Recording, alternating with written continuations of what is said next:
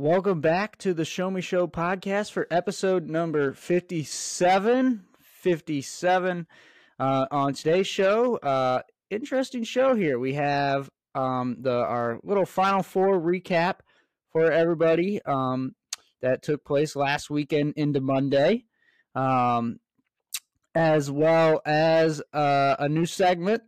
We'll preview that today as well, and we are also welcoming back on to the show baseball extraordinaire Jacob Michael Baldwin.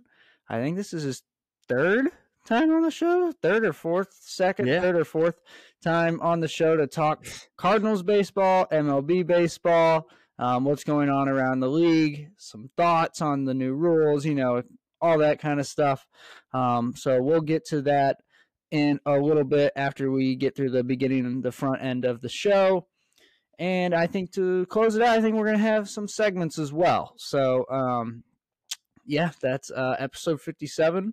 And we're just going to jump right on into it. So, Final Four took place. We had on Saturday, the first game at 5:09 was Florida Atlantic and San Diego State in Houston, and it turned out to be a real barn burner. And the big thing to take away from this was the shot. The shot. San Diego State hits a game-winning buzzer beater when they were actually losing, which apparently has never happened in the Final Four, to go on to beat Florida Atlantic and punch their ticket to the national title on Monday night. And FAU. Interesting fact about that shot is that San Diego State was losing the entirety of the second half. They didn't have a second half lead until that shot went through. So that's just kind of funny, I thought anyway. Yeah, I mean, they were trailing the whole time. I mean, I think San Diego State was down. I think the most it got to was 13 or 14 at one point. Something like that, yeah. But they literally did that in like 3 or 4 games during this tournament where they were down by quite a bit and just roared right back. In fact, they did it against UConn too, but then just UConn went back on another run, and that was the end of it. But yeah, San Diego State hit a shot that we'll probably won't forget because, like we said, it's never happened before. You tend to forget shots in games like those, though, when it's FAU and San Diego State. No offense to those schools. I'm actually very happy that those teams made the Final Four. I thought that was a very interesting Final Four and very interesting tournament. Awesome tournament, actually. Oh, I thought it was awesome. Yeah, I definitely enjoyed this tournament a lot in comparison to some from the past. So, maybe that's because I got to watch a little bit more of the games this year. Great tournament. And obviously Miami played UConn.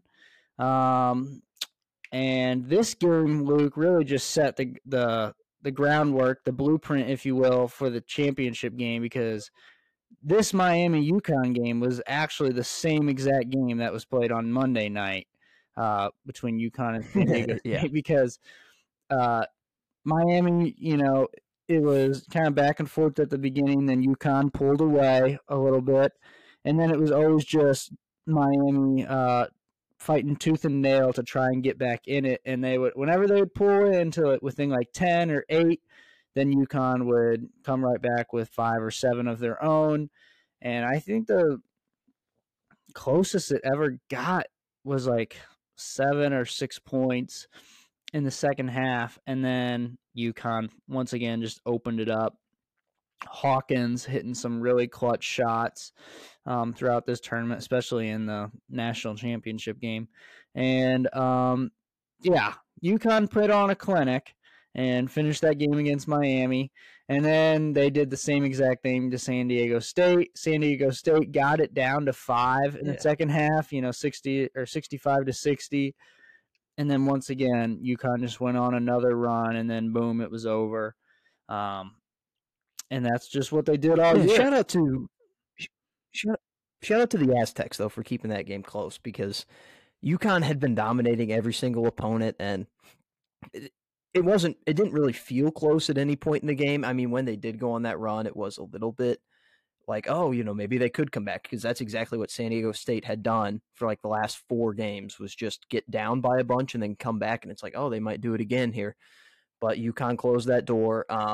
It was actually the largest margin of victory ever by a champion. Like, UConn was statistically the most dominant tournament team ever in this championship, or in this tournament, which was a little bit disappointing, because you want the close aspect and the exhilarating aspect of the tournament. And after what an incredible basketball season this was, what an incredible tournament it was, I was a little disappointed in the championship, just basically because the game went exactly how I thought it was going to go.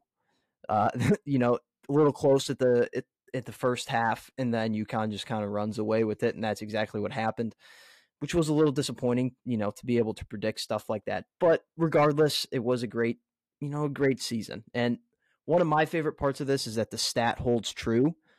The stat that we talked about in the bracket episode, where the last 20 champions have top 20 offense, top 20 defense, 80% free throw shooting. And there are only a handful of teams that fell into that this year. 3 of the 1 seeds, Alabama, Houston, and Kansas. And then some other teams, UCLA, Creighton, and then UConn, of course, fell into that category as well. So, they just continue on with that stat. So next year, when you're predicting a tournament champion, just make sure to keep that in mind, because it is going to happen again and again and again and again. It's inevitable. So, but it was cool to see a team like San Diego State in the championship. I will say that. Yeah. And another thing is, this kind of just submits UConn as a team of the 21st century, pretty much. I mean, 5 titles in 24 years. And I think this stat actually impresses me quite a bit. Every time they've made it to the title, they've won. They're 5-0. So they don't waste any opportunities really when they get there. Yeah. I think they did lose a Final Four appearance one time. I think so. I think they're 5-1 and trips to the Final Four. They're 10-1. Okay. Whenever they make it to the Final Four, they are 10-1 all time. That's insane. That's pretty amazing to be that dominant at that late in the tournament. So, and to be honest, they really were one of the best teams all year round. I mean, there was a stretch, obviously, where they were the best team, and then they just had a little fluky week and a half in January, and then they kind of fell off the pedestal, and that didn't really matter to them. They just kept playing ball, and once they got through the Big East tournament and into the the real bracket, they just took care of everybody like they did all year long. I mean, they beat every non-Big East opponent by 10 or more. So pretty crazy season, honestly, for Dan Hurley. Yeah, and I just want to apologize to Dan Hurley, because on the last show, I've never been a fan of Dan Hurley, and I was like, I really just don't like this guy. But seeing him at the end of the game, they're 13 points up with a minute and a half left in the game, and he's still coaching his players up, making sure they don't blow the lead. I thought that was awesome to not celebrate quite too early. Now, granted, whenever they got it to about 30 seconds left and they were up by almost 15, he started celebrating a little bit, which, they pretty much have it in the bag at that point. But even during the trophy presentation, just seeing him, he was giddy with his team. He had the backwards hat on. He was jumping up and down, just smiling. Just seeing him just, show true excitement and just enjoyment out of it, and not really trying to keep his poise that much, just letting the moment take over. That was really cool, and I like that. So I might have to change my opinion on Sir Dan Hurley, but I'm not officially stating it yet, but I might have to. Yeah, I don't have any beef with him. Little with his brother, he's a big dookie, but he's at ASU Arizona now. State too. He's at ASU now, so it doesn't really hurt me. Beef with him. Also, just shout out to Sanogo, for once again this most outstanding player in the tournament, and literally did it during Ramadan. So that's pretty amazing. Yes. Yeah, it was just a great college basketball season as a as a fan for us, at least too, it's mostly with Mizzou. Obviously, Arizona lost to Princeton. That sucked. And North Carolina didn't even make it. So embrace debate. What's worse, losing to a 15 seed or not making the tournament after being the preseason number one? I think North Carolina, there'll always be. We already discussed that. We already. Yeah, I know. Yeah. And I think that to kind of just seal that convo is UNC's is way worse, I think, after further thinking about it, because there's always going to be, future 2 seeds getting taken down by 15. Upsets. UNC is the only team to ever be preseason ranked number 1 and not make the tournament. So, yeah. But it's not even – I grade this college basketball season an A+. Just simply – it doesn't even really have that much to do with my favorite teams. Now, Mizzou did make it really good, but just overall, just watching the games, some teams battle it out early on. I remember that one random Saturday in December where there were 10 ranked matchups, ranked versus ranked teams. That was pretty awesome. And then the tournament, just to cap it all off, was awesome as well. So, A+. Yeah, I'll be honest. I'll definitely say it. Mizzou help make this season really fun for me, at least, because I haven't been able to feel that way about Mizzou basketball. It feels like in a long time, even when Konzo had MPJ and Jonte and stuff, it didn't feel as fun as this. So shout out to Dennis. He's our boy. We love Dennis.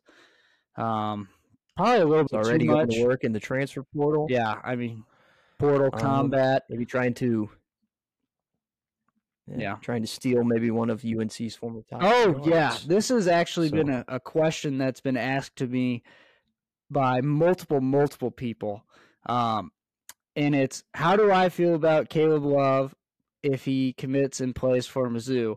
And I'm going to stick by just with my 2 simple answers that I've given to everybody on this question is, to be honest, part 1 of this is no, I actually do not want to watch Caleb Love play basketball anymore than I have to.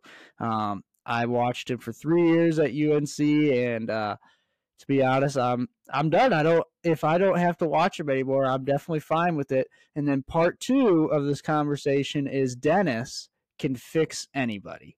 So if Caleb Love does decide that he wants to go to Como and play for the Tigers next year, I'm not totally against it because I think Dennis can fix anything. So, that's just how I feel about it. Pretty neutral. Lots of people clamoring for him. He would be a big name player, which Mizzou hasn't had since Michael Porter Jr. So that'd be really cool to see. All right, you want to jump into some baseball? Yeah. Baseball is back. The first week is through. All right. So what we've decided to do, we're giving it a go. We're testing the waters, seeing if this is going to be a successful segment or not. But it's the Cardinals Corner. And it's going to be basically every episode we'll dedicate 5-10 minutes to just strictly what happened to the Cardinals throughout the week. We have written up, if you guys remember the rundown that we did during NFL season at the beginning of every episode, it's similar to that, but for the Cardinals games this week. So we'll start off the Cardinals Corner with that, and then we'll talk a little bit about some headlines, stuff that happened this week, some overreactions that some people commented on the Cardinals Corner on the Twitter, and then we'll get into the interview with Jacob Baldwin. So, Michael, I guess I can start off the rundown a little bit. What'd you say, Cam? Michael Baldwin, that is. Okay, yeah, it's true. I just shortened it a little bit. All right, let's get into it. So, for the inaugural Cardinals Corner, we will start with an old tradition in St. Louis. With baseball opening day, the nerves were cranked up to full throttle as the 2023 season started off with a bang, as every Cardinals player, including the former greats, were ushered onto the field in vehicles to a warm welcome from the Busch Stadium crowd. We got our first surprise of the year before the first pitch was even thrown, as legend Adam Wainwright used one of his many, many talents and sang the national anthem. As the game got underway, we get a taste of 2023 Cardinals baseball as the Blue Jays put up a few hits early. But that Cardinals offense was able to battle back, going back and forth the entirety of the game, and blue pit after blue pit. The Cardinals dropped game one to the Blue Jays 10-9. As Michaelis gave up 5 runs in just 3 1/3 innings. But that doesn't mean there weren't positives, as Brendan Donovan went 3 for 6 with a dinger. O'Neill homered, extending his opening day home run streak to 4 consecutive opening days. And Cardinals' young phenom Jordan Walker got his first career hit, as every starter in the lineup got at least 1 hit. However, Contreras was drilled by Jordan's fastball and had to leave the game, which was a negative. Yeah, and we talked about that last week too. But after an off day, both teams were set for a 1 p.m. Game 2, as Jack Flaherty towed the rubber in this one and threw 5 no-hit innings, but that doesn't tell the whole story, as he walked 7 and hit 2. The offense got it going in the third, though, taking advantage of a throwing error and a Nolan Gorman 2 RBI single. Jordan Hicks gave us a scare in the 8th inning, losing his command once again. But Jordan Walker picked up his second career ribby to get the run back in the bottom of the frame, and Mark Helsley closed the door, and the Cardinals get their first win on the year 4-1 and set up a rubber match for Sunday afternoon. And Jordan Montgomery got the start for this one. The Cardinals' offense got going immediately as Brendan Donovan and Alec Burleson went back-to-back to lead off the game, and were shortly followed by a Nolan Gorman 2-run bomb to go up 4-0 after the first inning. Montgomery hit a bump in the second inning as Toronto got a few hits and a few runs to battle back, but the St. Louis offense made sure they couldn't complete the full comeback, adding 3 more runs in the third inning, capped by yet another Gorman home run. Cardinals had such a big lead, they were able to save their bullpen by throwing out Chris Stratton and Packy Naughton to combine for the final 4 innings and lock down the season win over Team Canada, 9-4, sending St. Louis home happy and ready to take on the Braves in series number 2.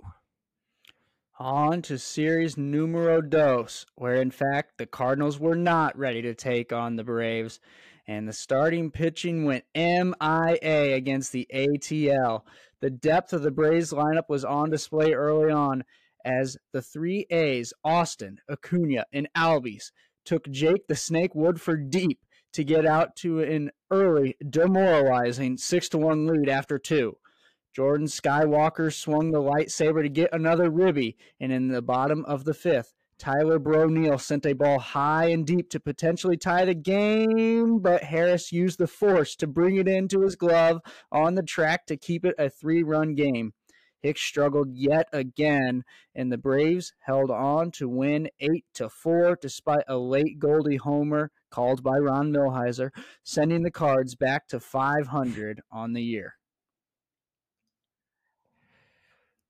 And unfortunately for our eyeballs, Game 2 wasn't much different as the Braves offense wiped their feet on the mats as Steven laid down in front of the open door, as it was like he was throwing batting practice early on. Get that guy an L screen. The story of this one was the Illinois native Dylan Dodd making his major league debut, SEMO player, by the way, and doing so by dominating one of the top offenses in baseball. Cardinals rallied in the 7th, but ended with we find out it's a later controversial play, as O'Neill was thrown out at the plate by Acuna, and that stifled any chance the Cardinals had at a win. Gallegos made his first appearance of the year with the scoreless inning, but the Cardinals dropped Game 2 and eventually the series 4-1, despite all 10 batters getting exactly 1 hit in this one for the Birds. A little bit of a fun stat there. And finally, we round out the first homestand of the year with a Wednesday afternoon game, with Michaelis looking to bounce back after a rough opening day and help the Cardinals avoid the sweep. But that was everything but the case, as the Braves already had a 3-run lead before St. Louis even stepped in the batter box. But the sweep was only the secondary story of the day, as in the 7th inning, young Jordan Skywalker hit a drive deep to left field for his first ever career home run, and he added another ribby in the 9th. but it was too little too late as the Braves complete the sweep of the Cardinals 5-2. And that is how the first week of Cardinal baseball has gone. Yeah, it was not a pleasant way to end the week, to say the least. Really, on any level, the only positive that you can really come out of this series with is that Jordan Walker looked fantastic, and it is the Braves. Like, it's not like we just got dominated by a team like the Reds. You know, it's the Braves. They're a very good team. They're one of the top 3 World Series favorites this year. So, I mean, you can take it as you will. It wasn't a pretty sight at all. We'll get into it more with our guest here in a few minutes. But probably the biggest storyline of the week, other than the stuff that happened on opening day that we already talked about, the Tyler O'Neill situation. Very, very Tough crazy. Scene. Yes, major tough scene. So on that play that we talked about in the rundown, he did get thrown out. Many people were questioning whether he was running as hard as he could. I questioned it a little bit. I am going to defend him. I'm going to say that I think he was running as hard as he could. Now, there was a moment where he looked out to right field, which slowed him down, which he shouldn't have done. You know, you're taught from a young age to, whenever you're running the bases, to not look at, you know, the outfielder because it slows you down, and that's exactly what happened. But as far as like giving max effort, I'm not going to go as far to say he wasn't giving max effort. He wasn't doing all the things right that he should have. But should his effort have been questioned in front, you know, publicly? Probably not. But at the same time, this is the exact opposite of what Mike Schilt gave us. You remember how we used to always complain about Mike Schilt, just, you know, our guys are fighting tooth and nail, you know, always giving the same cliche answer at the media. Ollie is completely honest with the media. You know, he thought that O'Neill didn't give his max effort on that run.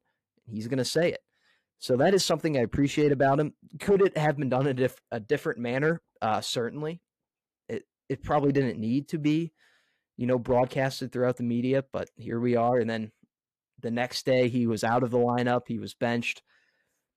So there's certainly some tension going on there. And that's not good whenever you get swept, to have that type of tension by any means. Yeah, I mean, I feel like if we just started the season, this is already, you know, happening. It's just that it didn't feel like a good omen for the rest of the season. I'm not saying that this is going to lead to all kinds of other stuff here, but I'll be honest, Luke, the way he kind of presented it to the media, his response, I feel like it should have been handled in-house. I agree with O'Neill. I think this is something that you kind of just talk to your player about. I say, you know, you can say that you played like, you know, like shit, you know, shout out Kelvin Sampson.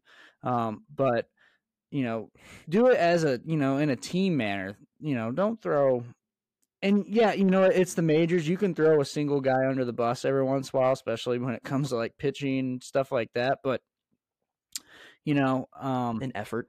I feel like, you know, as a second year coach and stuff like that, and, you know, maybe doesn't have all the right and respect to kind of just throw O'Neill under the bus like that right away as we just begun the season. I feel like it's something that they could have hashed out themselves, and especially because now look at what it's done, Luke. If we're talking about it, you know, everybody's talking about it. So it just brings all this negative attention to the clubhouse that we don't really need at the start of the season, especially when, you know, we get swept in that series by a league opponent. So that's just my take on it. I just think, you know, it could have been handled a little bit better. And I agree with you. I'm fine with him, like you just said, like telling us how it is, because I agree the cliches and covering up everybody's tracks, it gets old after a little while. Sometimes you need to tell it how it is, but not like this, especially not right now, with a guy that truly cares. O'Neill doesn't, he's not like some guy that doesn't care. So I just think it was a little disrespectful to O'Neill. I take O'Neill's side on it a little bit.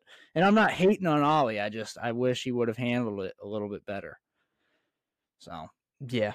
And it wasn't like a blatantly obvious situation. Like, where maybe he popped up the ball and then he just dogged it to first. And then, that would be like a blatantly obvious effort play. He was running very fast. Was it full speed? We'll never know. Whatever side you take is what you believe, but yeah, I mean, that's what frustrates me the most, is that it wasn't blatantly obvious. Yeah, it wasn't like exactly. It wasn't blatantly obvious, and he doesn't have exactly the street cred, especially if it's not blatantly obvious, to throw his guy under the bus like that. I'll say it. I think it looks like he almost slowed up a little bit, and I think you're right. I think it's because he looked to right. And I also think that might be on the coaches for sending him, when Acuna is throwing home. So that's, little both sides there, but I do think he did slow up. So that's also my take on it, is he did slow up. So that is on O'Neill, but that doesn't mean that the situation can be handled the way that it was, especially right now at the point of the season that the Cardinals are in. So interesting to see what Jake has to say about that here in a few moments. So yeah, for sure. And also, that was just a dime by Acuna. I mean, perfect line drive, one hopper right in the catcher's mitt. He barely had to move it to tag him. It was a textbook perfect throw from the outfield, and it wasn't like it was shallow or anything. I mean, he was in mid outfield when he threw that. So, very, very good throw. And then, as far as the Cardinals Corner thoughts, our good friend Evan Femmer commented, and he says, a little bit of an overreaction, but Cardinals won't make the playoffs due to starting pitching. That is something that we saw, especially in the series against the Braves, is that the starting pitching is really, really bad.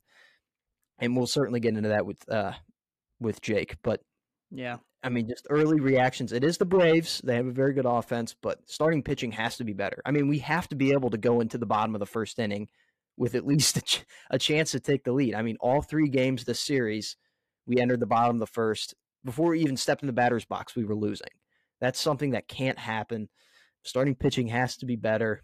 Hopefully we'll get that this weekend against the Brewers. We got the Jack attack going tomorrow night, which by the time this episode releases, that Friday game will already be over. So we'll see how that goes. And then Montgomery, hopefully he pitched well in his first start. So hopefully we'll be able to see a little bit better starting pitching going forward. But yes, I mean, there is an issue of starting pitching that every fan knew going into this season. And at the trade deadline, if we're competing at all, expect Mo to go to work on the deadline, because we need a really good starting pitcher. Yeah. 2 things. First off, just shout out to Evan for the comment here. And honestly, you said it was a little bit of an overstatement about what he said, or what'd you call it? Overreaction.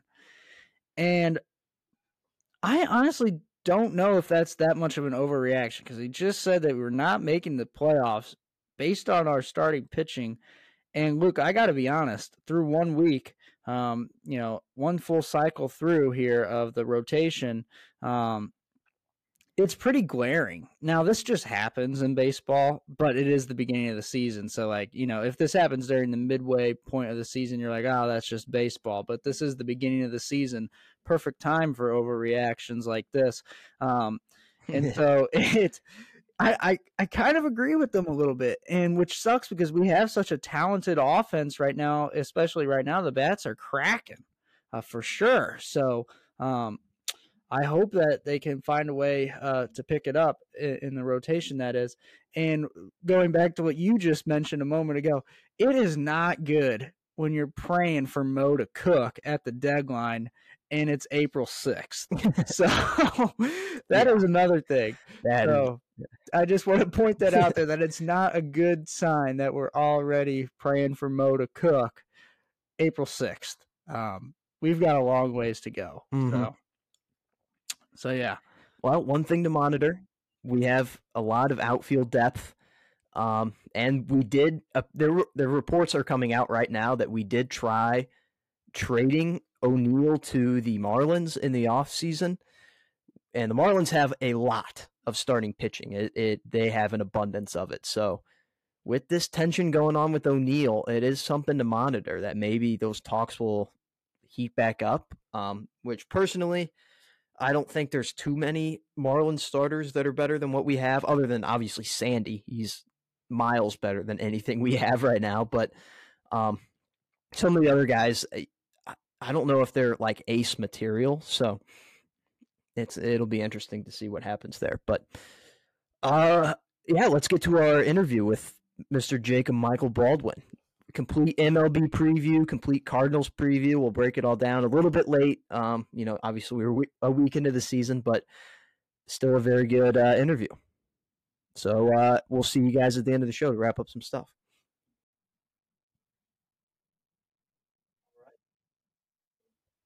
All right. And we have him, the man, Jacob Michael Baldwin, the baseball extraordinaire, on the show today. Thanks for coming on, first of all. Welcome back. A little too long since I've been on the show. Yeah, I know. Yeah. Third appearance. I think it was the playoffs last year, the last time we had you on. Cam is holding his mic because he forgot the clip to, attach it to the table. But, Jake, we have the MLB preview on today, so we're going to talk everything MLB.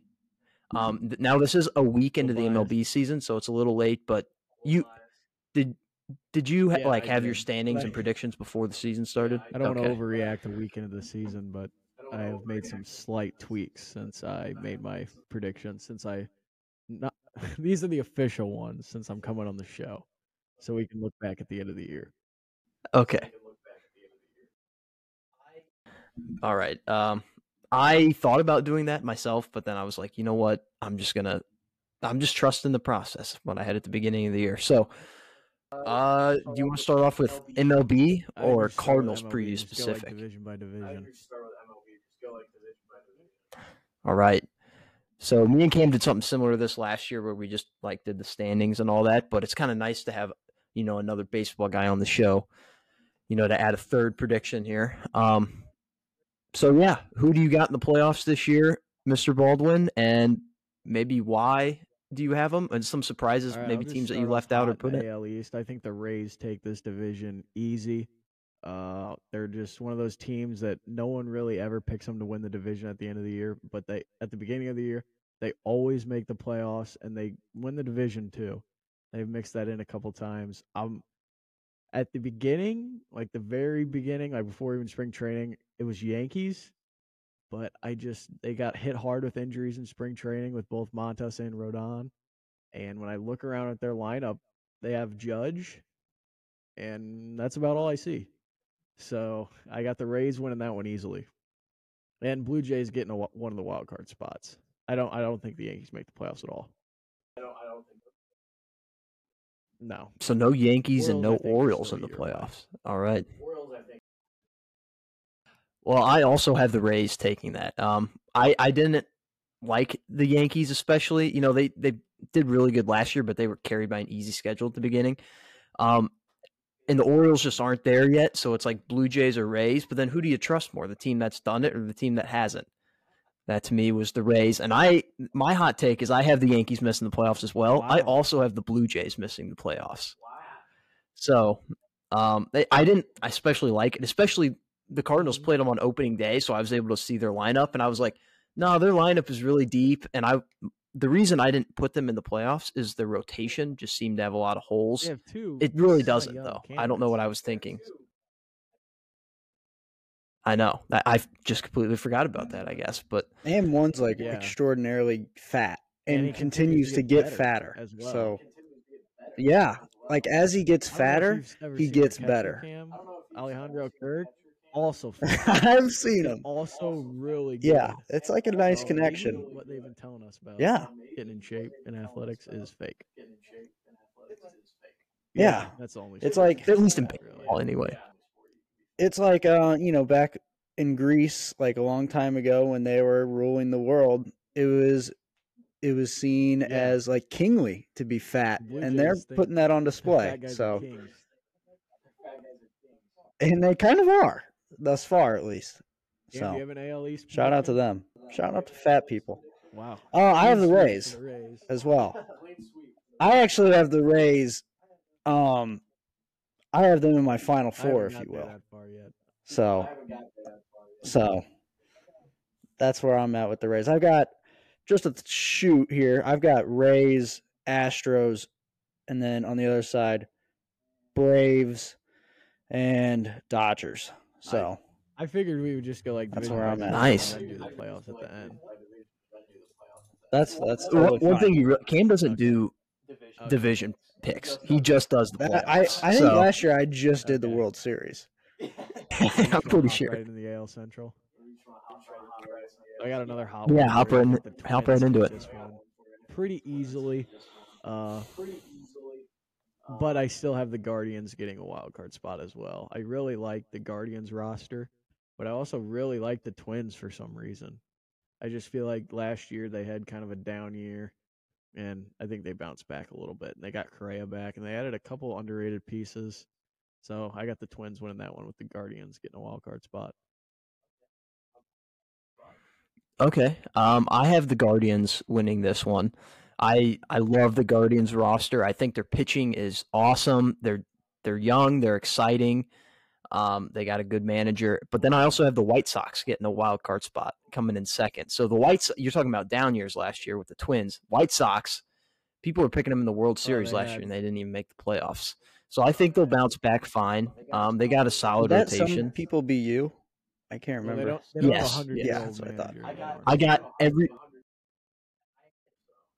That's true. I had every single playoff prediction right last year, except for the White Sox, and I had them winning the World Series. So, they screwed me over to say the least. But I'm picking them. I have them getting the 6th seed, which me and you both have it. But two AL Central teams in the doesn't at all. playoffs just And I doesn't always feel feel right like at all. Every year in the AL Central, someone that is like semi good does like awful. Like last year, the White Sox and Twins both did awful. And like years where the Guardians, Not the I words. every once in a while when they're like picked to be the top dog in that division, they kind of slip up. Like last year, everyone was picking the White Sox, and then it ended up being Guardians. But I feel like that division always just flip flops. Have they been? I mean, I know they've been back to the playoffs, but have they really been contenders since LeBron left? That's a great point. I don't think they have. I don't really think they have. I don't know what the It's the city of correlation is Cleveland in there, but general. I'm not gonna research it any further. I'm just gonna say they haven't been good since LeBron left. So, I have a question for you, Jake. Is this athletics team one of the worst baseball teams that we've seen in recent years? Or where does it kind of fall on the Jake Baldwin totem pole of the recent teams over the last few years of just absolutely horrible teams? It's kind of hard because, like, when you look, I think that the reason the Athletics get so much slack for being awful is because, and Luke will know this, not too many years ago, they were a really good team. Like, they had all those guys that they traded away. I mean, they played the Rays in the wild card game. Like, they had Olsen, they had Murphy, they had those pitchers. I'm blanking on some names that they've traded away. Montas. I mean, they had some guys. Matt Chapman. I Matt think Chapman. that's the reason that they get so much slack. Like, I don't think they're the worst team that we've seen. And, like, I don't think they're significantly worse than some teams we've seen in recent history. But are they definitely the worst this year? I wouldn't say definitely. No. I Okay. think that there's other teams that are awful. Like the Nationals don't really have anyone. Yeah. Royals. The Rockies, I don't think anyone ever Yeah. mentions the Rockies. They're kind of an awful franchise. They are They're just so good at so home, bad though. in general. Like, they're not good. I know, but like the last few years, just they've had like a very similar roster where it's just awful, but they still like have a winning record at home. They just know how to play at winning Coors. record at home or not. They're getting 5th and 4th in the division every year. And that's awful. I mean, they're not good. The Reds aren't good. I think Pirates aren't great. They might be better than they were last year. I don't think the Athletics are like undoubtedly the worst team. Yeah. They're just openly tanking, I guess. they want to move. It's like the Yeah. movie Major League, where the owner just wants to move it out. So on to the AL West. Yeah, AL West, Astros pretty by a self-explanatory division, I think. And but the Angels get my 6th seed. I think no. no Mariners. Okay, that kind of leads into a question that I was also going to ask you. Can they do? They have two guys, obviously, that Trout. everybody knows, Shohei and Trout. Who's somebody else that later on in the season will be like, okay, this guy's really making an impact here for the Angels? And do they have enough to really get over the hump this year? You just said that you have them in the offs, but do they really have what it takes to kind of get over that hump this year? And what is the hump actually for the Angels?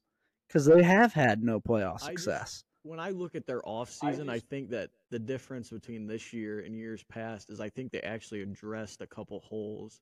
Instead, sometimes it seems like with the Rendon deal or something, you can even go back further when they added like pool holes. I feel like they just try to do one big move and then they just like call it good. Like they're just trying to do so many superstars and it's not working out. In this offseason, they didn't really make a big move, but they added Tyler Anderson, who was an all-star last year. They added Hunter Renfroe. They added Gio Urshela to put in the infield. I think Rendon bounces back if he's not punching fans. I mean, he can't get any worse than what his last couple years have, but I think in terms of off-season, they actually addressed holes instead of just giving out like a blank check to a player. But in terms of getting over the hump, I think that's just the big question mark in general. Like, I can't sit here and significantly say, like, yeah, they're probably going to get over the hump. It's just the Angels. Like, they never seem like they can. And every year, there's always guys that are like, I think this is the Angels' year. And it never is. But me too. I was one of Also those guys kinda for a think long that time. this is like it has to be the Angels' year. Ohtani's a free agent after the end of the year. And I don't think if they miss the playoffs, they have a shot to get him. Not against the Dodgers, not against the Mets, teams that have made the playoffs recently. I think this has to be the Angels' year if they want Ohtani back. Yeah. It's like their last chance to make a good impression on him, basically.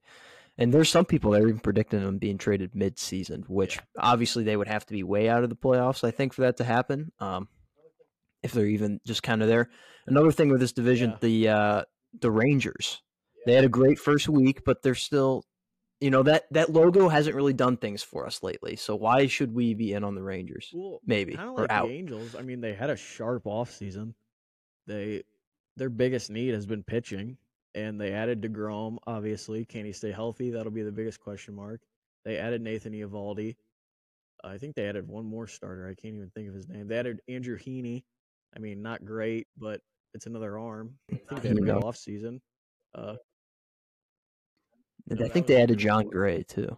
Or was that last year? In the lockout. I don't think a lot of people remember that. And then, but the year before, they also added Seager and Simeon. So, I mean, I think they have a couple pieces. Nate Lowe's really good, too, at first. So, I mean, there's a lot to buy into, but also there's a lot that makes you say, like, kind of like the Angels, like, you kind of just say, like, they're the Rangers. But also, like, they have the leader in Bruce Bochy. That's kind of like when the Broncos, they're like, oh, it's the Broncos, but they hired Sean Payton. Like, they hired an elite winning coach before. So how does that impact the team? I will say one thing about Bruce Bochy is that, and we've seen this in a lot of sports recently, and the best example is Tony La Russa. I don't think people realize how quickly the game changes. Like, Bochy's been out of the league for 3 or 4 years now. Could that play into a part that he hasn't seen all these major rule changes and he doesn't know? Like, he knows, but how does that affect his managing is going to be a big question mark too, I think. Yeah, for sure. So in the playoffs, what are the seedings that you have, and then who do you have in the championship series, and ultimately representing the AL in the World Series? The 2 seed will be the Rays. The 3 seed will be the Twins. 4 seed will be Guardians. And then the 5th seed I have is the Blue Jays, and the 6th seed I have as the Angels. But I'm ultimately going to go with the Astros in the World Series for the 3rd year in a row because they're just a juggernaut. Who are they beating in the ALCS? And what will probably be a sweep. Okay. I had them winning the No division. love for the Rays. Yeah, and going to the ALCS. So, my AL, I'm trying to remember here what I had. I had the Rays getting the 1 seed, Astros getting the 2, Guard Dogs getting the 3, and then my 4, 5, 6 was the Mariners getting the 4. 5 was the Orioles. I wasn't confident in that at all, but I was like, you know what? Let's do it. Why not? Yeah, they're good enough to do it. And then I have the White Sox getting the 6th spot, and then I don't have the Astros going to the World Series. Wow. I have the Mariners beating them in the ALCS. That would be awesome. So I didn't love that, but yeah, why is that? It'd just be almost like a sophomore slump kind of feel to them. Like last year was their like breakout rookie season almost. Like they kind of like everyone was like, okay, the Mariners are legit. But I just feel a little bit of a tail off, and I didn't think they had that great of an off season. I mean, a lot of guys they're rolling out with a lot of the same guys, and I think a couple of them are due for like a bounce back year because they're still really young too. You think of Julio Rodriguez and a couple of guys they have, they're really young, so consistency might be a problem right now. Okay, that makes sense. I just really love their pitching staff. I'm so in on the Luis Castillo Cy Young train this year. So, yeah, let's move on to the NL. Cam, you said you have the Astros and the Rays. Is that what it was? Well, that would be AL. Okay, yeah, I'm just like recapping that. Yeah, for the NL. Okay, yeah, and NL I had Braves and Dodgers, and then I wanted to pick the Cardinals preseason, but that was before a full week of rotation play. So I don't really know, but I just don't know where to go. I think maybe the Brewers probably is who I would lean towards right now. I think the Cubs are going to be pesky this year. I think it's just going to be a rampant division. I think the Pirates are having a weird start that I wasn't expecting. I think they just swept the Sox. Did they just sweep the Sox in Boston? I was a little shocked by that. Not that the Red Sox are world beaters, but it's the Pirates. I just wasn't expecting at the beginning of the season them to kind of have their shit together when you look at teams like the Cardinals who clearly didn't have their shit together to start the season. I was a little shocked that they did that. So yeah, one question I did have for Jake, and we kind of just brushed over it. And we talked a lot about the Rays here a moment ago. So this is back to the AL for a second, AL East. The Yankees. So we talked about their pitching rotation, and it's banged up. And you said that I don't know if it's because it's so banged up or like because you said they just don't have that many names anymore at other key positions to push past these pitching woes at the start of the season. Why are these pitching woes going to linger so long into the season? Why are they not going to have enough to get back into the race? I think it's just for me is the length of these pitching injuries. Like as we see with the Cardinals, pitching can only get you so far when you have a dominant offense. And I would say that the Cardinals even have a better lineup than the Yankees. So I think with the big injuries to Montas and Rodon, they're saying both of them couldn't be back till June or July. I mean, you're already 3 or 4 months into the season without your 2 or 3 best pitchers. And who? Not to mention Severino either. He's playing right His now, problems. or is he hurt too? That's what I was getting ready to say. say. He's going to get hurt at some point, but so I just don't know if they have what it takes with the rotation. Now, if those guys come back from injuries and they're great, then I think they have a chance. But like I said with the lineup earlier, they're still rolling out with Donaldson at third, who was awful last year. They're still giving IKF meaningful games, who was also not good last year. The outfield, I mean, is Judge, Stanton and Bader gonna Carey? I know, but he'll come back. Well, Bader's not even playing right now, so. But, I mean, they have Oswaldo Cabrera playing in the outfield right now, but he's a rookie. Volpe's a rookie. I mean, they have good potential, but can you count on him as a rookie? No, definitely not. I know exactly what you're talking about, too. I think people are high on the Yankees because they've been good the last few seasons, and there's a lot of holes that if you look past the silver lining in Judge and some of like the top names, you'll see this team is not really it's not as complete as a team like the Rays, where they're just consistently always good. So if the Yankees don't make the playoffs, and Cashman, Is Boone's ass gone? I think they'll both be gone. I think Boone, even if they don't make a deep playoff run, one of them will be gone. Because, I mean, Boone's gotten them to the playoffs, but they just get so close and they can't get the job done to even get into the World Series. That hasn't happened since 2009.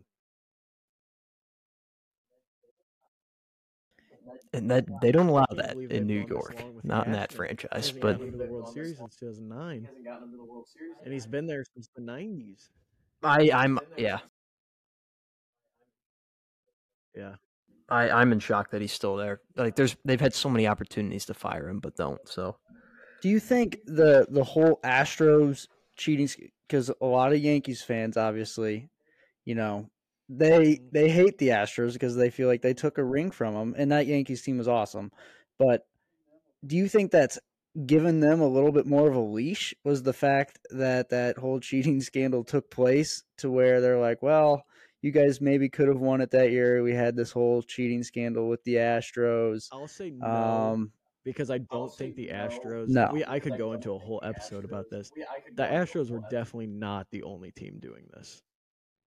I think that almost more than half the league was doing what the Astros were doing.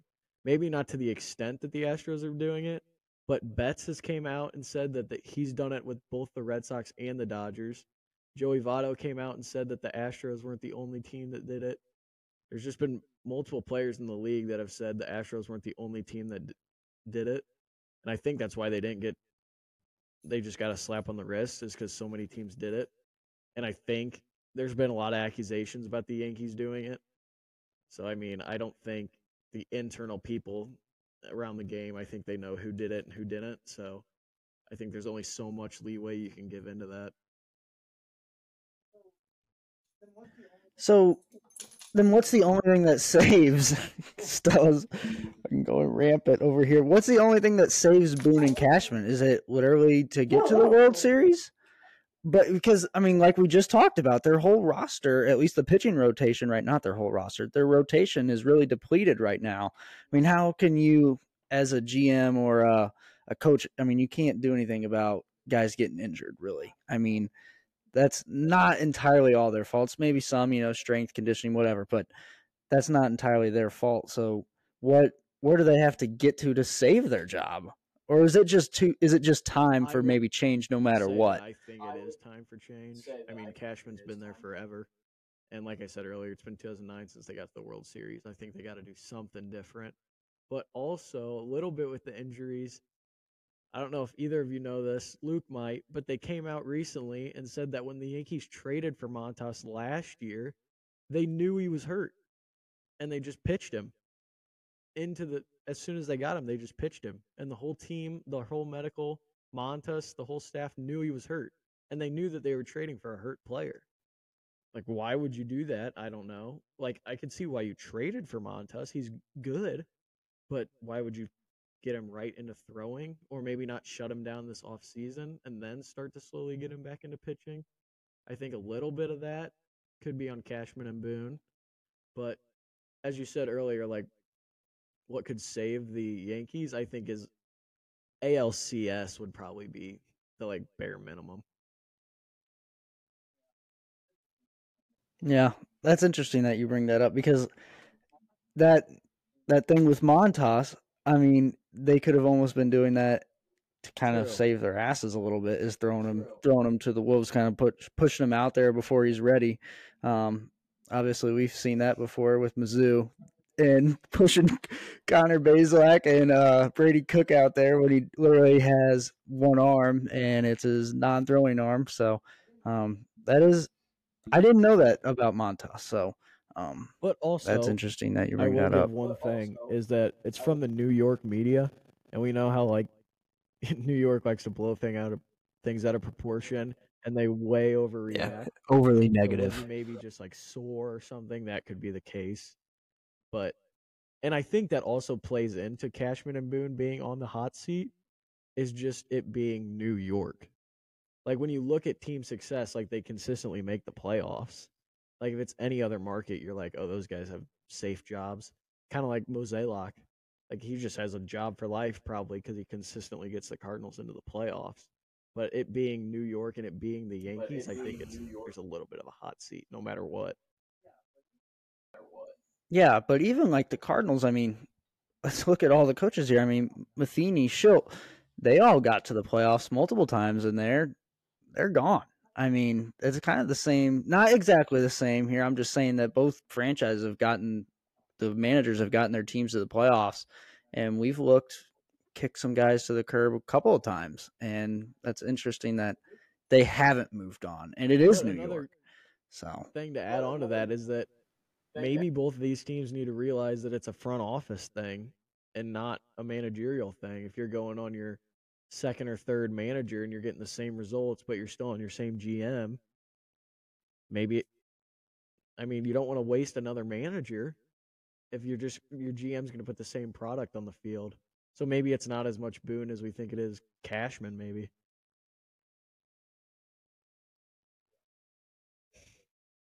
Yeah, exactly. So, all right, let's get to the NL here because I know you got to leave soon, Jake. We'll come back to that. We'll go fast.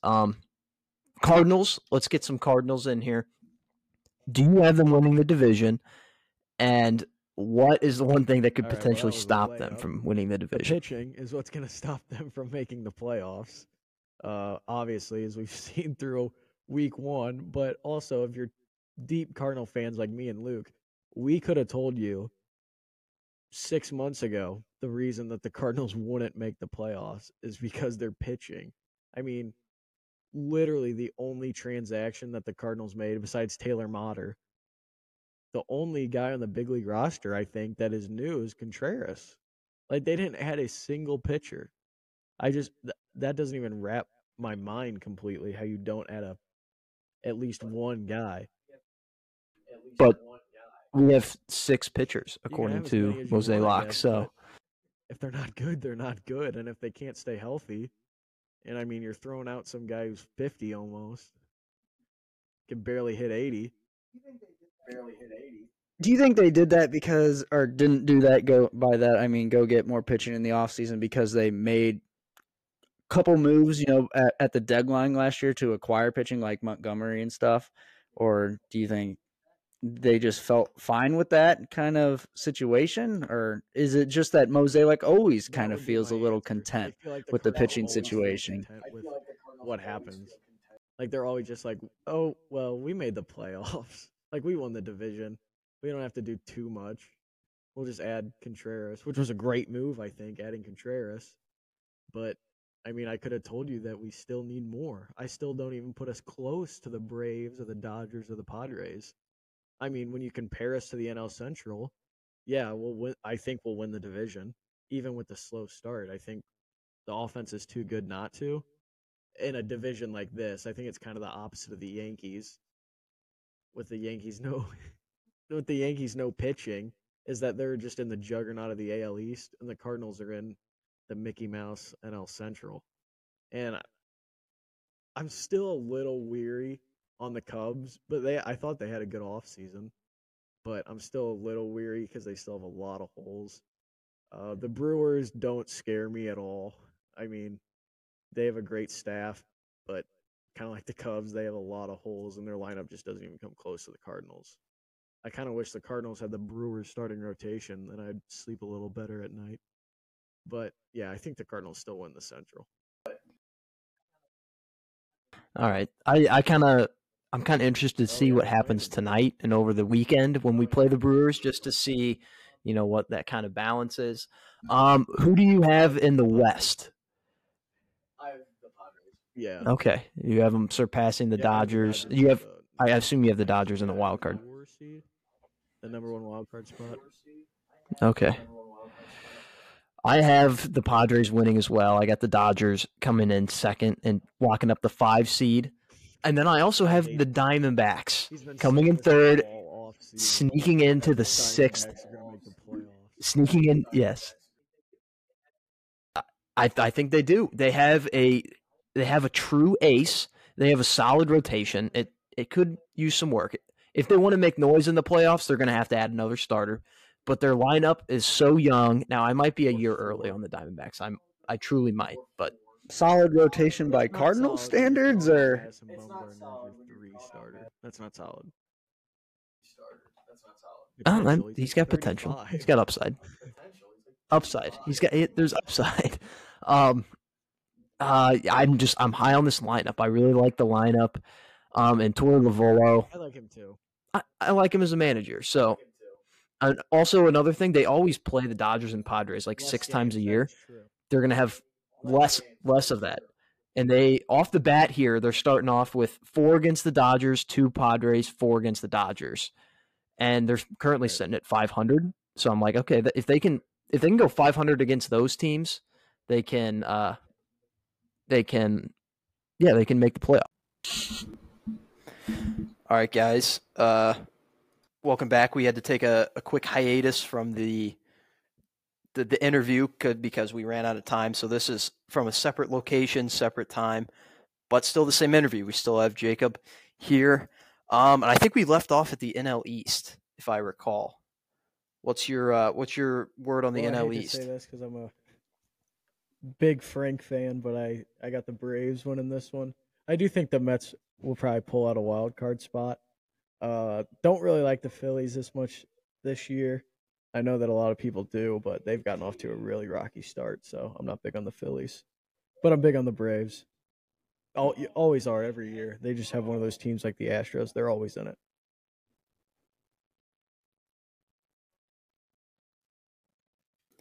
So what about something like the Mets? They signed a lot of people in the offseason. They have the biggest payroll. Where's their place kind of in the NL East and in the National League as a whole? Well, I think if they didn't have the Braves in their division, then they would be the cleared number 1 favorite. But they just have an absolute juggernaut in their division. And I would still put them as a top dog in the NL. They just happen to have the Braves in their division. So I still think they would be a 1, 2, or a 3 seed if they weren't second fiddle to the Braves. They'll probably be I have them as the 1 seed, the 4 seed, the 1 seeded wild card spot.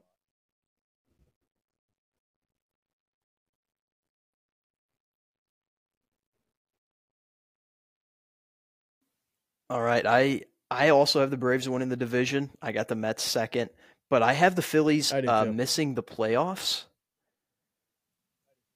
Okay, all right. I was just curious to see if we agreed on that. So give us your National League playoffs, and then who do you think is going to the World Series to play? Who'd you have in the AL? Astros? I don't quite remember. You definitely had the Astros. I remember you saying, you're like, I got the Astros for the 3rd consecutive year. Repeating the AL. Oh, yeah. Some shit like that. I've been saying this all offseason. I think the Padres win the NL. I think this is finally their year. So I have them as a wild card spot, but actually, I don't know. The Dodgers just aren't what they always have been, but they are one of those teams that always find a way. Like they could be so cold to start the year, and then they'll just have like in August where they're like 25-5. So I guess I'll go ahead. Braves as my 1 seed. I'll go 2 seed Dodgers. 3 seed, I'm not going with the frauds anymore. They're not winning the NL Central. I'm changing 3 days after our last episode. I'll just throw the Cubs in as the NL Central champs. Whoa. Whoa. You don't want to hop on the Brewer bandwagon? No, I hate that team more than I hate the Cubs. Okay. I hate the Brewers. I will never pick them. Cubs are irrelevant. They've never been good besides 1 year, 2 years, I guess, theoretically. Yeah, but the Brewers are good. Are they? I don't think they are. Their lineup is a lot of what ifs. What if Yelich can come back? What if Adames can have as good of a season as he did last year? I mean, Brian Anderson, someone they added in the offseason, is batting like $4 million right now. But I think their lineup is a lot of what ifs. The Cubs have played all right so far. I mean, the Brewers have played better. Obviously, they're one in the standings. But I'll go with the Cubs for the NL Central, even though in my down in the pit of my stomach, I think the Cardinals will win. But I'm just so mad at how they're playing right now that I don't want to feed into that awful franchise, awful ownership, awful manager. Well, we did just buy tickets. So we kind of just did that. But also, I don't hate your strategy here. I just did this with Kansas and Duke in the NCAA tournament. Put a little voodoo on the Cubs. Have them win the division. Boom, they lose. Yeah, that is true. That's simple. My picks are almost never right, despite being a quote-unquote MLB expert, as they call me on the show. But maybe DeWitt will watch this episode and he'll get a little PO'd. I don't know if I can cuss on this show, but PO'd that one of his most diehard fans is rooting. I'm not rooting against them, but I will just say if they miss the playoffs, I think it could be good in a way if they miss the playoffs. Maybe it'll have them wake up. So yeah, instead of always being so content, like we got there, we made the playoffs again. We're a playoff team every single year, but 2023 we didn't make it, and then they, come back down to earth a little bit and really reassess some things. I think, Jake's kind of right in that sense. Like I just said, we always, it seems, make the playoffs. The Cardinals are always good, even though we expect so much. And so if they didn't make the playoffs, I think that would really be eye-opening and would really send some signals to management like, okay, we've got to make some changes because this is St. Louis. They will be on our asses, and they already are, but they will really be on them, and the seats will really start getting warm for management. So, I hope that – I mean, I'd rather them make the playoffs as a fan because it's just more fun, but yeah. But at the same time, like our issue is that we can't win in the playoffs. Like even when we do get to the playoffs, I mean, what are we in the last 10 playoff games? We're 1-9, I think it is. Starting pitching, elite starting pitching is what is proved to win in the playoffs. So why didn't we add that in the offseason? I get it that we had a lot of potential pitchers, but none of them are elite by any means. And so, obviously, we're biased towards the Cardinals, but if you just watch these first 10 or 11 so games, you could very easily see how an outsider could not pick this team to win the Central, I think. It's just looked like it's been bad baseball so far. And I mean, you can say that it's April 11th, like everyone needs to calm down. But when it comes to September and we're in a 1 or 2 game race with the Brewers and Cubs, this is the stuff that I think we should be remembering. If we wouldn't have got off to an awful start, I mean, we're already 4 games out of the Central, and I get that it's April 11th, but there comes a point where when the going gets rough, it's got to turn around, and it just doesn't look like that. I mean, we have Miles Michaelis going tonight in Colorado. The last time he pitched in Colorado, he gave up 10 runs in 2 innings. So there's just not much going right for him. Yeah, I get what you're saying, Jake. It's like, when do you wake up? When do you stop saying, oh, it's just April? Because that just carries into, oh, it's just May. It's still early. When do you wake up a little bit? So I definitely see what you're saying there. So. Yeah, one thing I've noticed with the team the last few days, like during this streak, other than Montgomery, like the pitching's been bad. We all know that. But the defense has been really bad. Like just not even physically. Like we've had a lot of errors and dumb plays, but just mentally. Like in the first game against Colorado last night, we had a runner like Charlie Blackmon. It was first and third. And the runner from first just took off, intentionally got in the run down so that the run could score. And we just let them have the run. Like that's not something that Cardinals baseball does. You know, they play elite defense. And I mean, one thing, I never really was a huge fan of Schilt, but he focused on that defense and he got that good. Like that was kind of the last straw for me. Like, okay, maybe this team really is bad when I saw the defense. It reminds me, Luke, you might be the only, I don't know if Cam really remembers this in-depthly, but it reminds me of that stretch right before Matheny got fired. And I'm not saying this any means that I think Marmol is on the hot seat or anything. I don't think he is. But it just reminds me of how we played right before Matheny got canned. It was just lackadaisical. Defense got horrible. And the offense and the pitching was just mid, and it got him fired. And the part that's frustrating right now, I think, is that this team is a lot better than that team was. I mean, this lineup is the only reason that I have hope that we will win the Central. I mean, this lineup is a top 5 lineup in baseball, but the pitching is just so bad, and it's, as a whole, has been so bad to start the year that it's scary, I would say.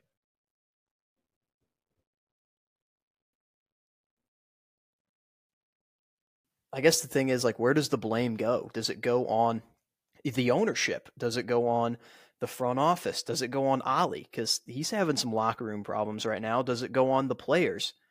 Where does the blame go, or does it go over the course of all of them a little bit? Well, I would say that I think has to be on front office by now. I mean, I think we talked about this in the last episode. Not last episode, but the first part of the episode, is that the Cardinals are on their 3rd manager in the span of the last 6 years.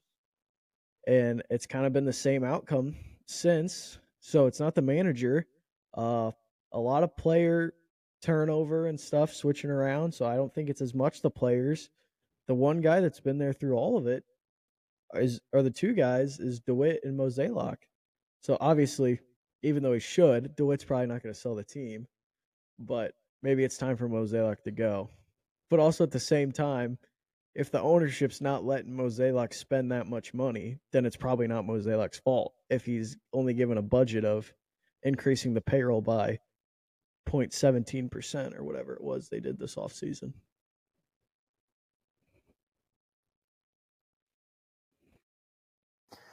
Yeah, definitely. Switching back to kind of the MLB preview right now, I have a question here about Jordan Walker. He's been phenomenal. Obviously, we're 10 games into the season. He's got a hit in every single game. What does his presence and just him being there bring to the team?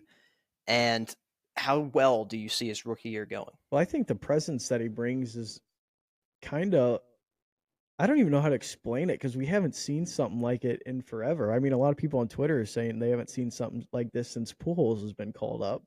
But, I mean, I don't want to go that far, but I think it brings a good fountain of youth. But I also think that it should light a little fire over those veteran guys. Like, you have a guy that's 21 or not even 21 yet, and he came off to Looks 29. Old, and he's huge.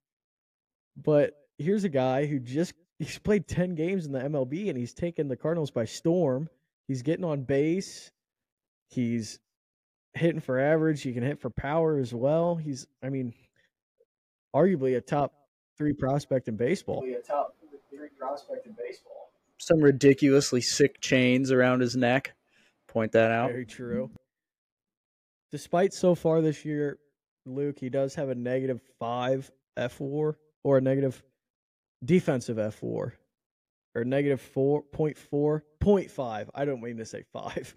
That was way over. -5 through 10 games. That would be something to worry about. That would be way. Yeah, I think it's like that would be really bad or something through 10 so games. Maybe a little room to grow on defense, but I think offense is a lot better. But he's also playing a new position. right field is new for him. And then if his defense always gets too bad, then just let him hit. Put him at DH. Then you don't have to worry about him getting hurt in the field ever. That's true. That's true. And then one other question about the Cardinals. It kind of goes along the same lines, but who is your pick for the Cardinals breakout player of the year this year? I'm going to go with Alec Burleson. He's had a good start to the year so far. Hit a triple last night despite being a little bit of a chubby guy. Yeah, just a little fat. But he can just hit, kind of just like Jordan, not to the extent of Jordan Walker, but in that same aspect that he's one of those guys that just finds a way to get on base. And I think that with the Cardinals outfield right now, there's a couple question marks. Can Carlson be there every day? Can O'Neill's probably on a one-way ticket somewhere after what happened. But DH, they picked Burleson over Yepez. So, obviously they think a lot about him, but I just can't wait to see what he does. I feel like he's a top 100 prospect, and not many people talk about him because the Cardinals have Wynn and Walker, and especially with Walker on the big club. So I'm really excited to see what Alec Burleson can do. Yeah, and we mentioned he's kind of fat. I think I saw something. They have him listed as 212 pounds. There is no way. He looks way fatter than that. I don't, that's just fake. That's all I gotta say. He looks at least like 230. He's got a little bit extra, cushion in multiple spots as he's going around the bases, and I like it. I think you need a little bit of fat in baseball to be good. He kind of looks like a fullback in ways. Yeah, but he's also white and tall, and fullbacks aren't tall, so he's just Fat Pack Ricard. He kind of just looks fat white baseball player. Listed at 6'2", 212. Jacob, he's 212, so I don't believe that for a second. That stat seems fake, but I'd list him at 235. I really thought you were getting ready to say that he was listed at like 240 or something crazy, but then it was like ridiculously low. I thought it was going to be the other way around.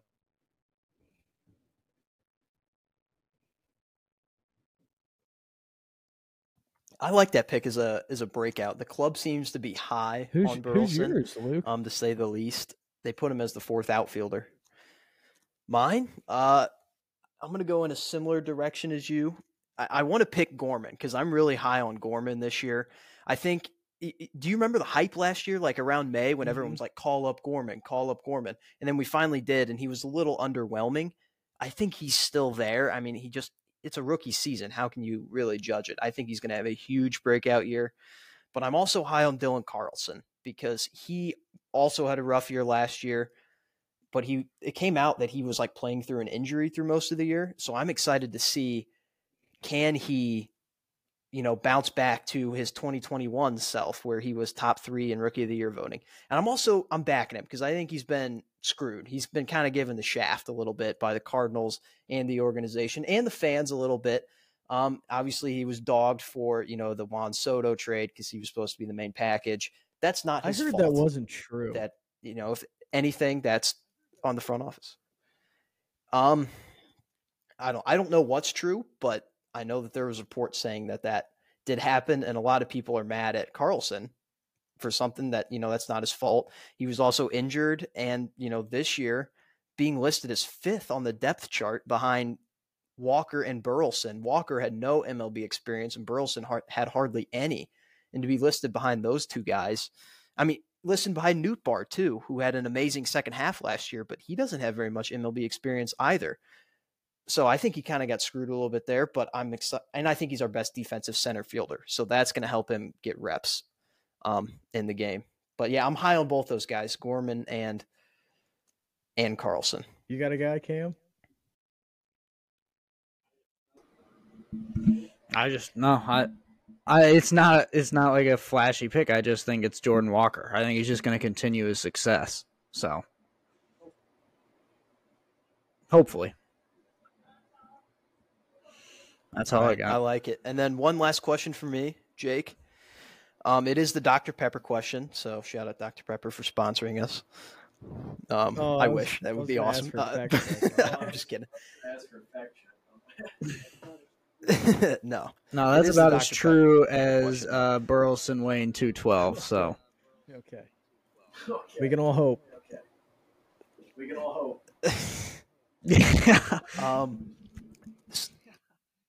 The new CBA went into effect this year. The new baseball rules into effect. The bigger bases. I know Cam loves the bigger bases.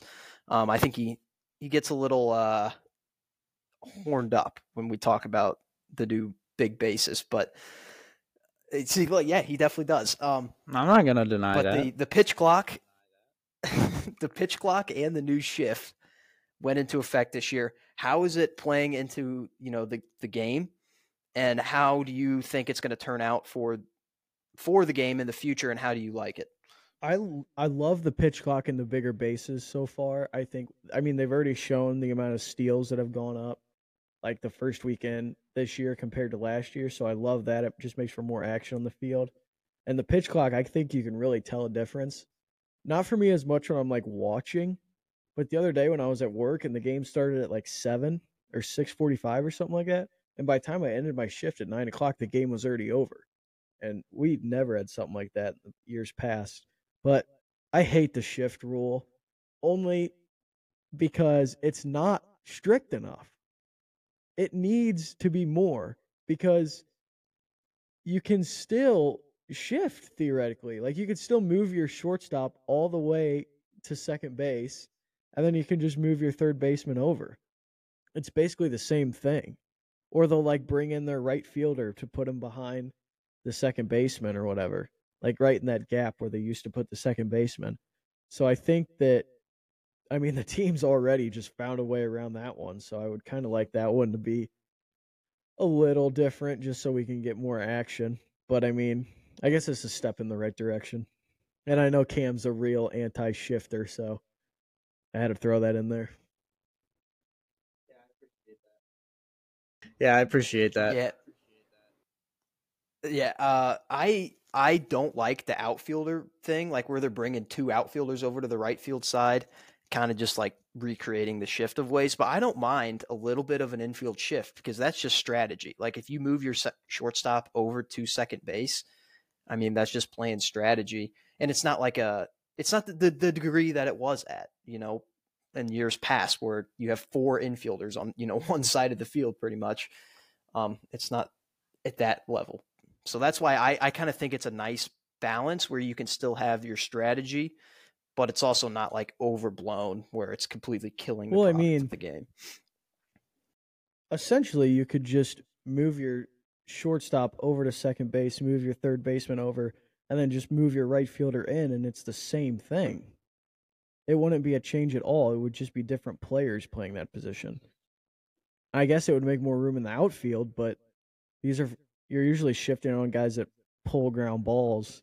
You're really not shifting for the fly balls. So, I mean, I really think it's not that much different, really. I don't know what you got. Luke obviously said what he said, but Cam, big anti-shift guy. I just wish I'm kind of against Luke here, the old head, in this situation. I just want it gone. I want it to look like Wii Sports when you're playing baseball, where they're just right in their positions and they can't move. I'd be fine with imaginary circles on the TV that show us like if they leave that area before the batter steps into the box, that's a penalty. I don't know what that would assess, but that's what I'm for. So I agree. I'm glad that they at least started. What is the current penalty right now? I don't know. I haven't seen it called. That's another thing. We were talking about the pitch clock here a moment ago, and multiple times I'll be watching the game, and they will clearly go past the pitch clock, and they don't call it yet. So I don't know, what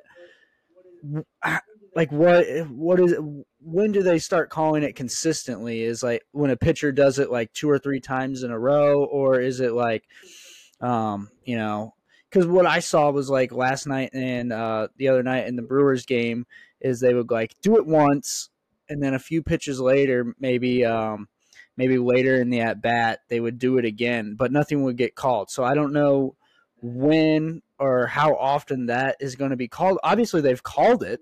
I've seen it in other games in key moments, and it was on display a little bit in the in spring ball. So it's obviously there, but it's not very consistent around the league with the umpires assessing the new rules and calling out the new rules. So I'm just waiting to kind of see that be more enacted. Not that I want to see like a bunch of penalties and strikes and balls, given to players or whatever, but I just want to see players following the rules so that the games go a little bit quicker and it's a little bit smoother, and guys get used to the new rules, and then we won't even think about it really anymore. So that's what I'd like to see. I mean, I'm fine with a little bit of leniency, because when the automatic ball or strike is called, it does kind of mess with the flow of the game a little bit. And even if they're not calling it, even if they're giving them a few seconds, the games are still going faster. So I'm fine with a little bit of leniency. Like if they're in the motion of already going, just letting it play out. But it does need to be called, whenever there's a major violation, obviously. But I disagree with you on that I think it's going fine right now. The games are shorter by about 20, 25 minutes. They're smoother. They're definitely smoother to watch. And the calls do kind of put a weird feel to the game if there's a bunch of them. I just say that because, like a couple times I counted in my head, it was like 3 seconds after the clock expired on TV.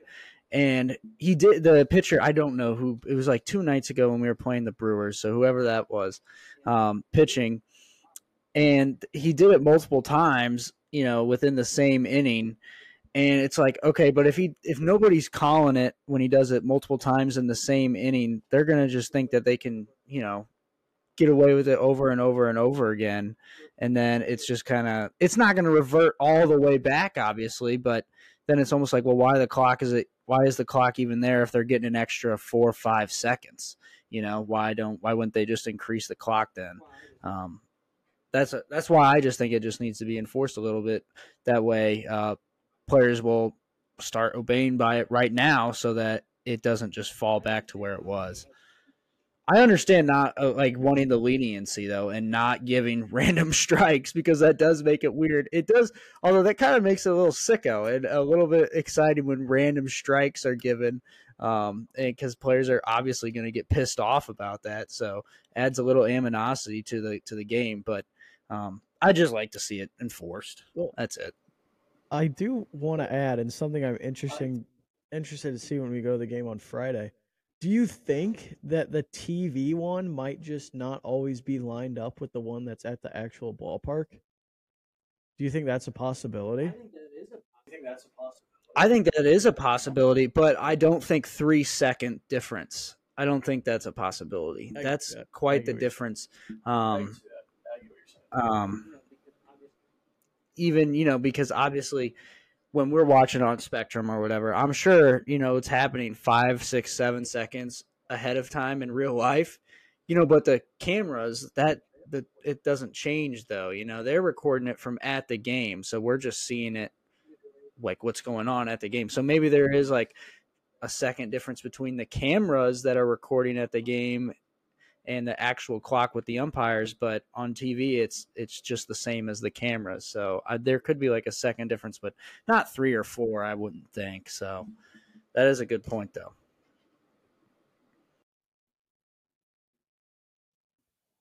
All right, that's all my questions. Cam, do you got any more? I can't remember if I asked this one. So, Jake, did I ask you who your sneaky team of the year was? I don't think you did. But I think Okay, and so I just touched on it a little bit. I think I touched on it. Okay. That's all I had left was who your sneaky team of 2023 was. That might just surprise some people. Mine's the Angels. So. I did talk about that last episode that I had him getting the second wild card spot in the AL, but I'm picking the Angels as my sleeper team.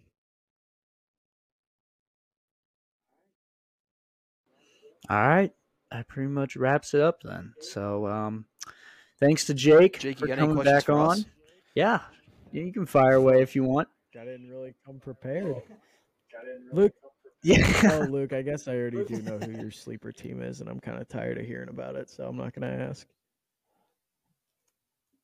Yep. Diamondbacks in first place right now currently. I don't really have any questions.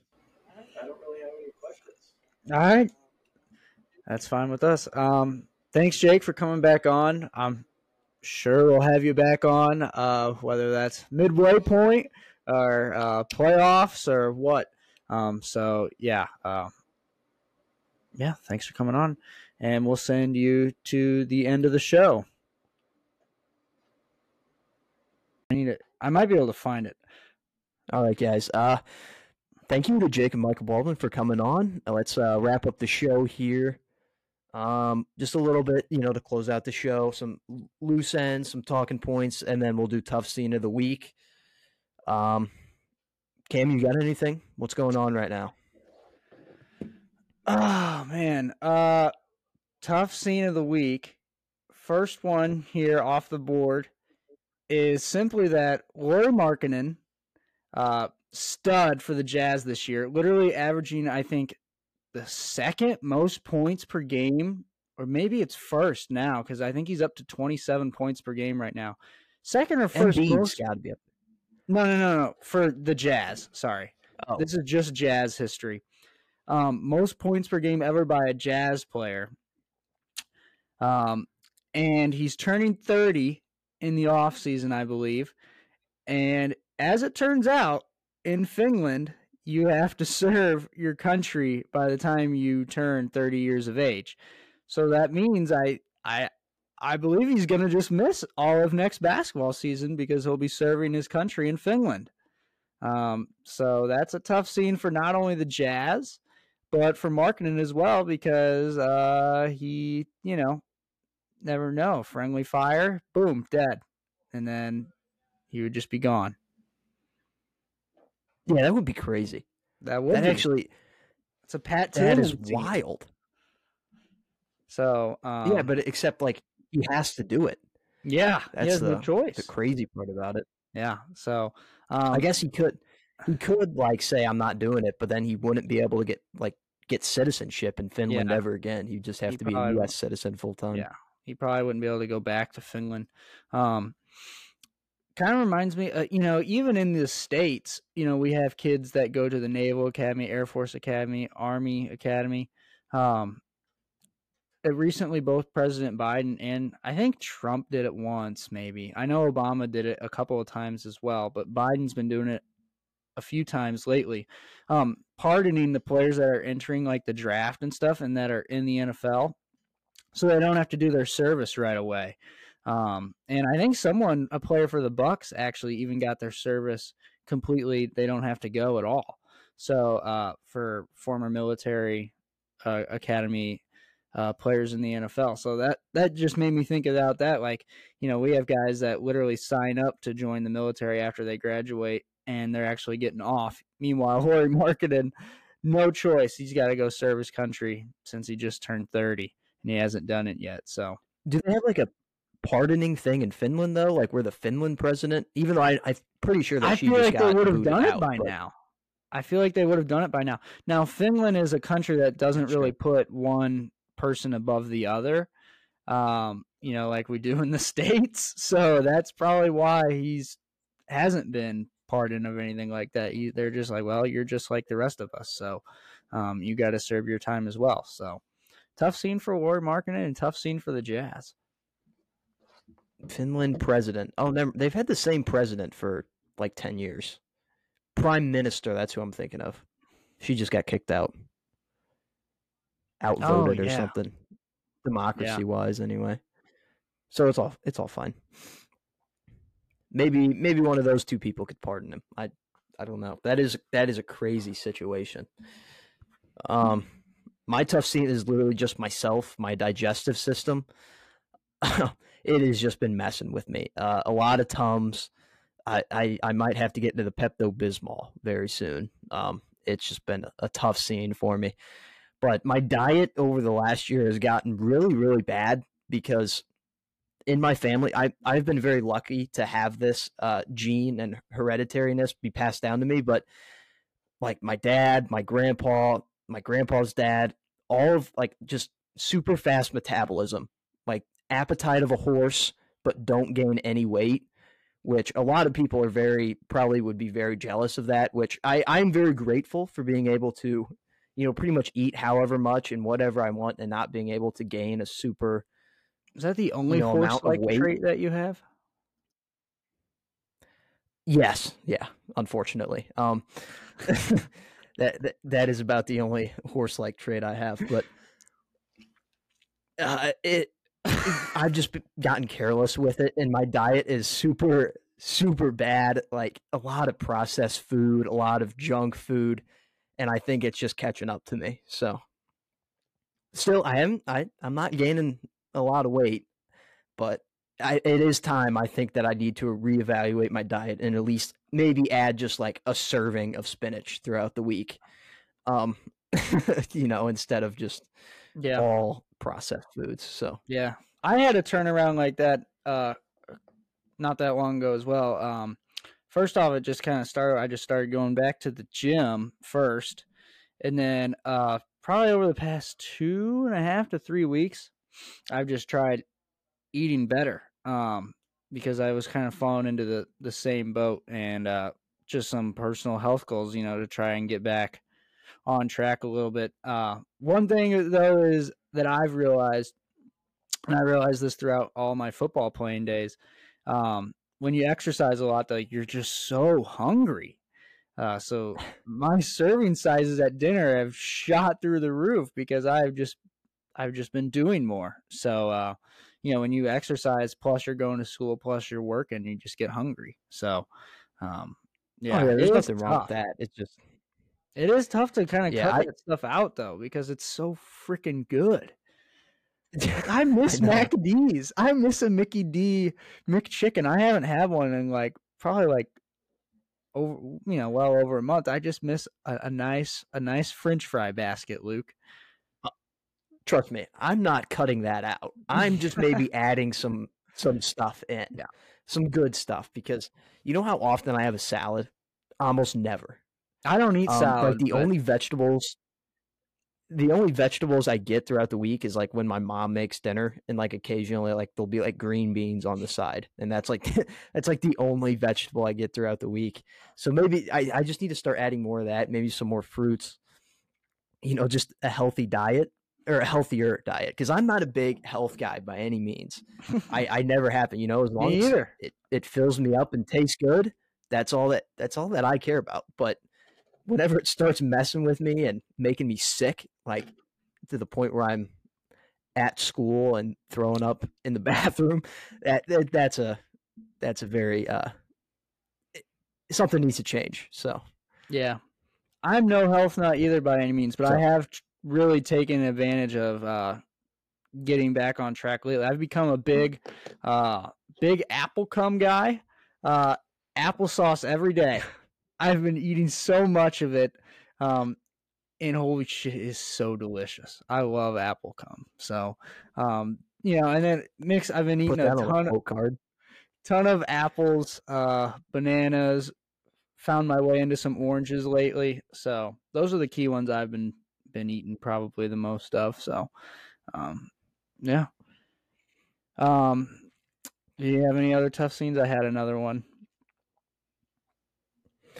No, I don't. That's it. That's all I got. Because it's pretty much just been taking my focus the whole week. Yeah. My next tough scene was the fact that a stat came out. Actually, two tough scene stats. First off, STL back on top. We have been once again ranked the deadliest city in the United States of America. So we're back on top. I think we were at 2 or 3 behind New Orleans or Memphis or something like that. but we're back. So, or maybe it was Baltimore. I can't remember. So the Lou was back on top.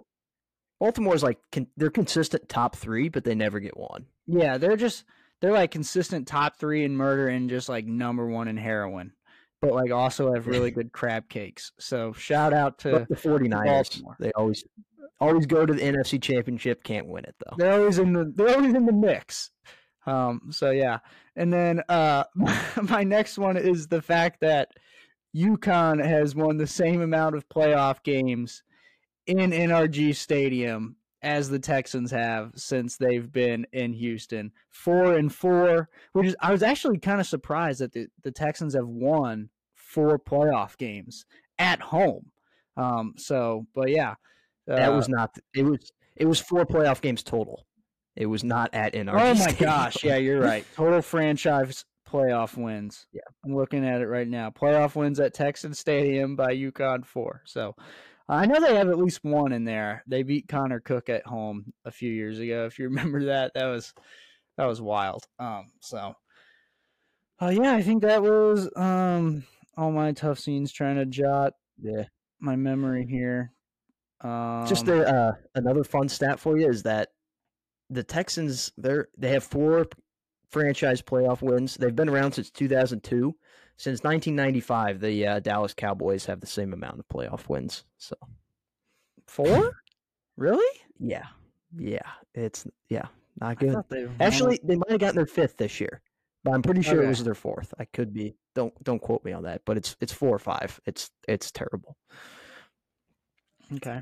My last contribution to the show is that Cardinals and the Panthers are getting new jerseys. So our prayers have finally been answered.